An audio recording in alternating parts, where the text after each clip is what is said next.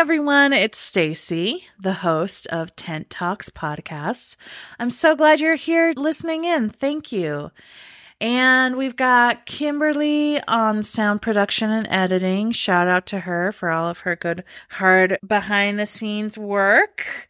Today we're going to talk about aligned action. I was listening to the Moonbeaming podcast, and Sarah, the host, was talking. She used this phraseology, aligned action. And I haven't been able to get it out of my head ever since I've heard her say that, because it kind of encapsulates this whole thing that I've been trying to explain to people. I mean, we've heard different iterations of it. When you know better, you do better, or with more awareness, you can make different choices.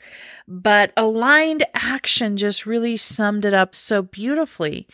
And I've changed my mind a lot as a human, as a provider with my work, doing massage, and just as, as a voter, as a woman, all of these roles that I show up in, some are assigned and some are chosen, but I've had to reevaluate and change my mind a lot and be really intentional. And the thing about intentionality is it requires a lot of awareness.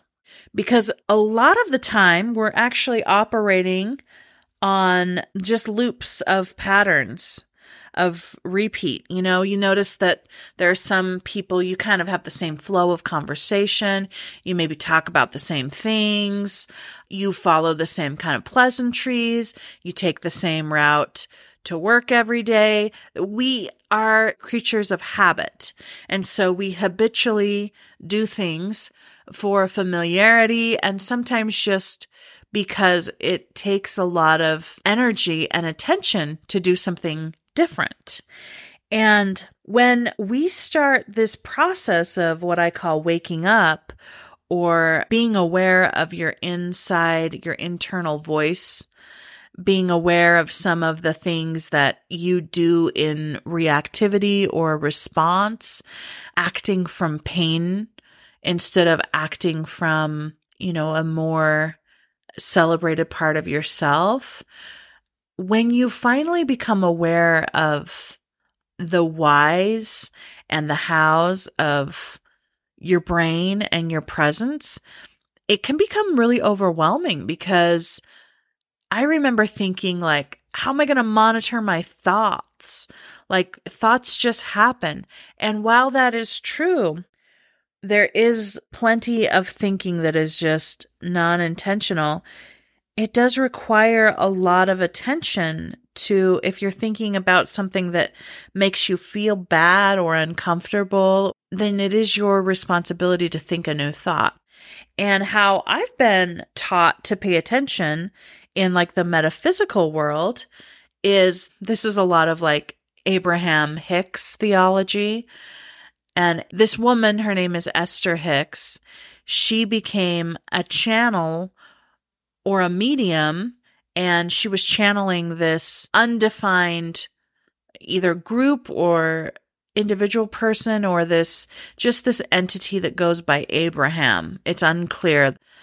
This Abraham figure is not necessarily taking on a specific body or a singular body.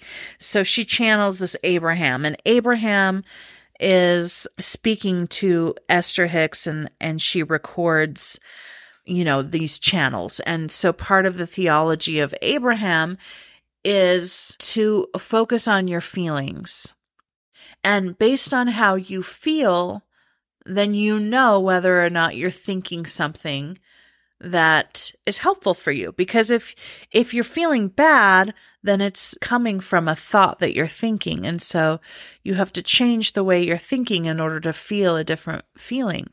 And so a lot of Abraham ideology, information, wisdom, those channels that were shared, they became a really big part of my spiritual awakening, and sort of beyond a spiritual awakening, just a practice of meditation. And there's this phrase called in the vortex, and it's about like thinking positively and thinking about possibility and creating such a strong vortex around you that the good things come in and the really positive aspects of life come and find you because you've got this vortex surrounding you and you're living in the flow of life. And so even if something, objectively shitty happens, it's like, oh, well, that was happening like for me. Like it put me in a path or it changed my trajectory. And so it's this way of radically accepting life because you're putting a positive spin on it by changing the way that you think because you're spinning it so that you feel better about yourself. So you're changing the way that you feel by changing the way that you think. I don't know if that makes sense how I described it, but that was a big part of my philosophy for probably the last decade, maybe more. And Esther wrote the book, The Law of Attraction, which then somebody made and condensed, and they took all of those teachings and they made it The Secret. And The Secret was really big, circa like 2010. I mean, that was all anybody in the metaphysical world was talking about was The Secret. And then it became this like verb. Did you secret that?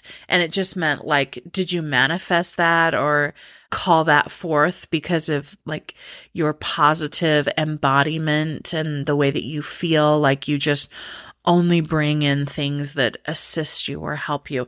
Anyway, it got really convoluted. That way of thinking got really convoluted for me as I did some further deconstruction of that, because sometimes what we call positivity and luck and manifestation is really just like white privilege and showing up in the world in a white body and having a lot more accessibility to different things than other people, having the time or the resources or the network or the advantages. And so I really had to deconstruct some of that. And where I've landed now is a more somatic or body practice, dropping it down to the physical body, because your feelings are housed in your physical body. And so getting more physical with life and getting in your body and feeling your feelings and not just intellectualizing them so that you can change a thought pattern, but actually feeling your body, feeling physical sensations and aligning that with emotions and really allowing time and space for that has been the biggest shift in the way that I now move through the world and see things happening. And it's not that I don't believe in, changing your feelings to be a more positive mindset. That just kind of got wrapped up into a lot of white wellness culture manifestation and like toxic positivity, love and light land. And so I really had to reevaluate that. And the verbiage that was introduced to me by Sarah on the Moonbeaming podcast of aligned action really felt like it represented a lot of this deeper concept of like, when you know something to be true in your body, you can no longer deny it.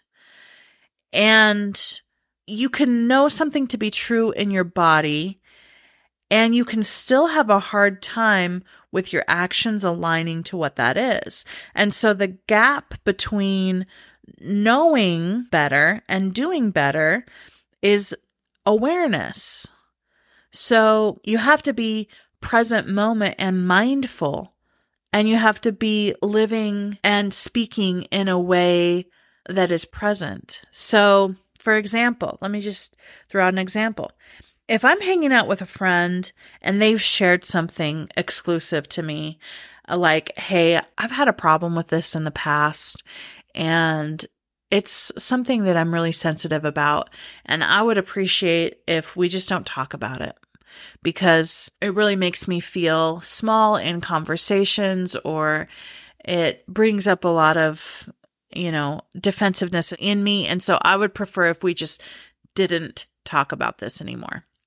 And the weird thing is after somebody has spoken a verbal boundary or has shared something, even if it's not presented as a boundary, but it's something now that you have information, and information is power. So the next thing you know, you're at a party and all of a sudden in the group of conversations, somebody's talking about something that you know is going to be harmful for this person. You've got a choice to make. You can go with the flow and be casual and just kind of, do the old song and dance that you would typically do. Or you can say, I know that this conversation is no longer safe for everybody in the room. So I can be that advocate and I can really steer the conversation. I don't have to call anybody out because this is just information that I have now. I'm not making any announcements on behalf of anybody in this group setting. I'm just shifting conversation or I can use my voice in that way and I can say, hey, I'm not really comfortable talking about this. Can we change topics? There's a lot of ways you can handle it. Or, hey, I don't really want to talk about this right now. Or there's a lot of ways that you can handle a situation, but when you know something, you can make a decision. You can be part of the solution. And while it's not your job to do that, you can. It's a choice. And the choice is actually like stepping into your new awareness and aligning your actions with what you know. Or it's just kind of being another one of those bumps on a log that just like keeps going at the same trajectory. And so I've really taken, when people share something and when they're vulnerable with me, I really take that as an invitation to show up differently, especially when I'm with them. But even when I'm not with the person, it's now something that I'm aware of. Like, oh, everybody isn't really comfortable with talking about this, or, oh, this isn't part of everybody's realities. Now I know, and now I can show up better and in a way that's more inclusive. And what's really tricky about this is that people can get really tired. It can be exhausting. And so they start saying things like, is any conversation topic safe? Like, boy, everything has to be politically correct nowadays. I mean, that's something that my parents say a lot. And to me, I just see it as being more inclusive, like really expanding your arms wider for more compassion and for more people to feel included and safe and loved in a setting. Because I'm telling you, there are so many other things to talk about than labeling people or judging people or talking about people's bodies. I don't know, talking about like religious things or different ideologies. If you know that something that you're bringing to the table is problematic for people around you, just stop talking about it. Literally find anything else to talk about. And I find that that is really challenging. And what I found to be most challenging, and maybe some of y'all out there feel the same way, is that I can be a better ally for somebody than I can be for myself. So if I, as a person, have decided, I have this new boundary for myself, and I don't want to talk about this certain topic with people anymore because I just want to get that out of my vocabulary or out of like topics that we want to talk about. So I'm going to steer the conversation. I do find myself in old patterns with people, and I put their needs above mine. I say, well, I guess they really needed to talk about this or process this. I mean, I'm certain that they know that I'm not really into this because, maybe I've mentioned it, maybe I haven't. But on the other side of that, when you share something with somebody, when you've made an internal shift, you might be thinking, oh, well, certainly this person would know that about me. It is not true. You have to verbally say to people, hey, I don't want to talk about that anymore. That's not something I'm comfortable with.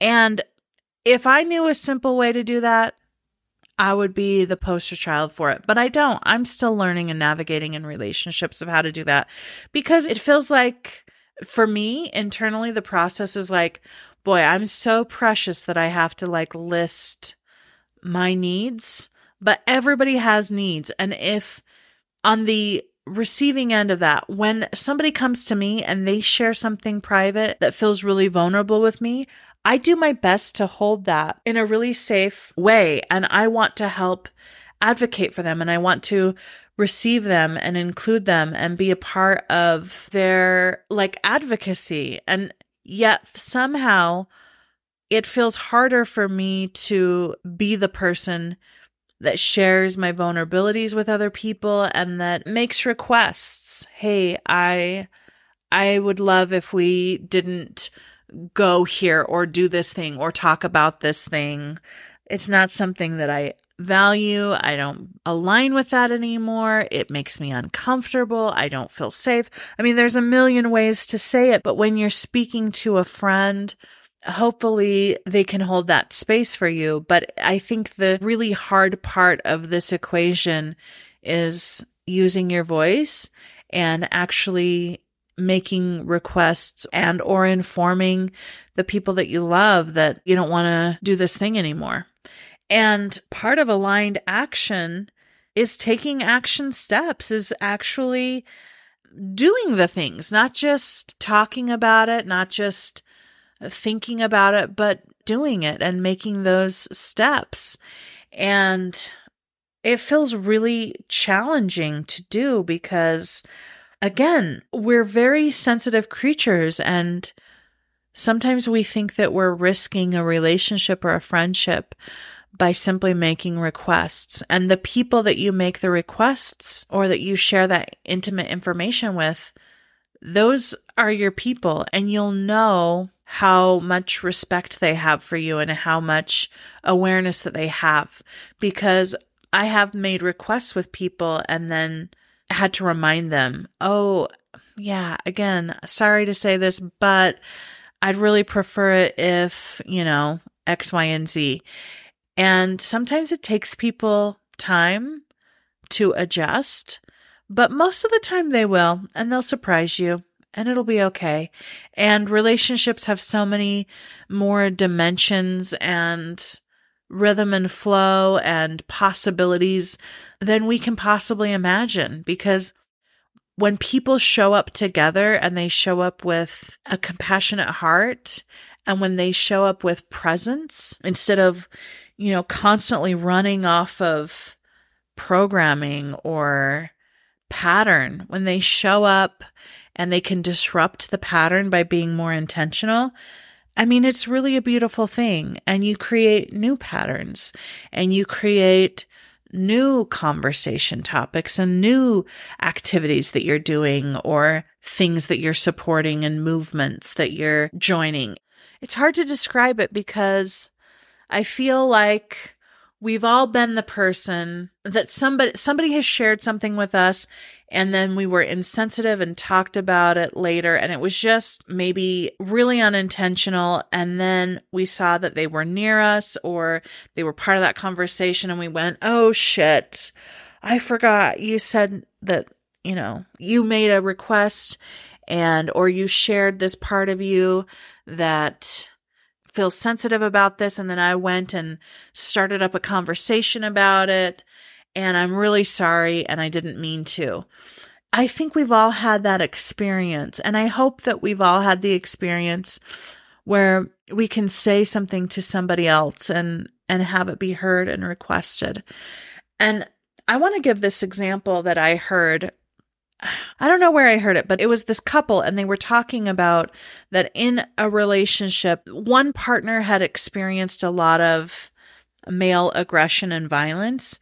And so she was requesting of her male partner that he can express anger, and that's a fine part of their relationship, that she can hold space for anger, but she can only be present for that if he sits down and sits on his hands, or if they're 6 feet apart, or another rule is that there's no name calling. And I think relationships become really exciting, and they become really intimate, and they become really vulnerable and safe when you can say, yes, I'll hold space for your anger, And you can hold space for the fact that I've had experiences of people being violent when angry. And so together we can navigate this by just creating some boundaries around it. And that's really beautiful. And it required a little bit of wiggle room from each person in that dynamic, but they came to this place of alignment together where they could move through something. And I think through that example is what I'm trying to say. We can show up as better humans. We can show up in relationships with more integrity when we're aware of the needs of others and our own personal needs. And then we can advocate. And it's going to take some time, and our brain is going to have to go through this process of being present. And at first, it might feel really hard to be that present and intentional. But after a while, your brain adjusts and it makes space, and it soon just becomes part of the norm. And it's like the simple thing when people request certain pronouns. It just becomes fine. After a while, it's like, oh yeah, that's cool. They prefer the pronouns of they, them, and I can include that into my brain. But at first, it might be kind of challenging. And it's the same thing that's happened with every single movement of people advocating their needs for more inclusivity. We just suddenly expand the circle. We build the bigger table. We change our language. We change our actions. And then people can feel safer and freer to be themselves without oppression and without violence. And it becomes this really beautiful part of humanity. And so, as with any journey, this journey starts within the self, and you have to start paying attention to your inner dialogue and whether or not you like it or don't like it. And you can focus on that through your feelings. You can focus on that through your bodily sensations. But there is an invitation that you become more aware. And through your awareness, you can embody that and have aligned action. And that's an invitation. And it's a lifetime of an invitation. I mean, there's always something that will shift. And the invitation is to shift, to adapt with the changes so that you can stay current and stay fresh and stay open-hearted and open-armed. You know, expand your arms, expand the circle. It always starts with the self. Anyway, thank you for joining on today's podcast. And if you like what you hear and you want to continue to listen, please like, share, leave a review, become a subscriber. That helps us so much. We love producing this podcast, and we hope to continue to do that for folks. And thank you for your help and your reciprocity. And we'll see you next time on Tent Talks.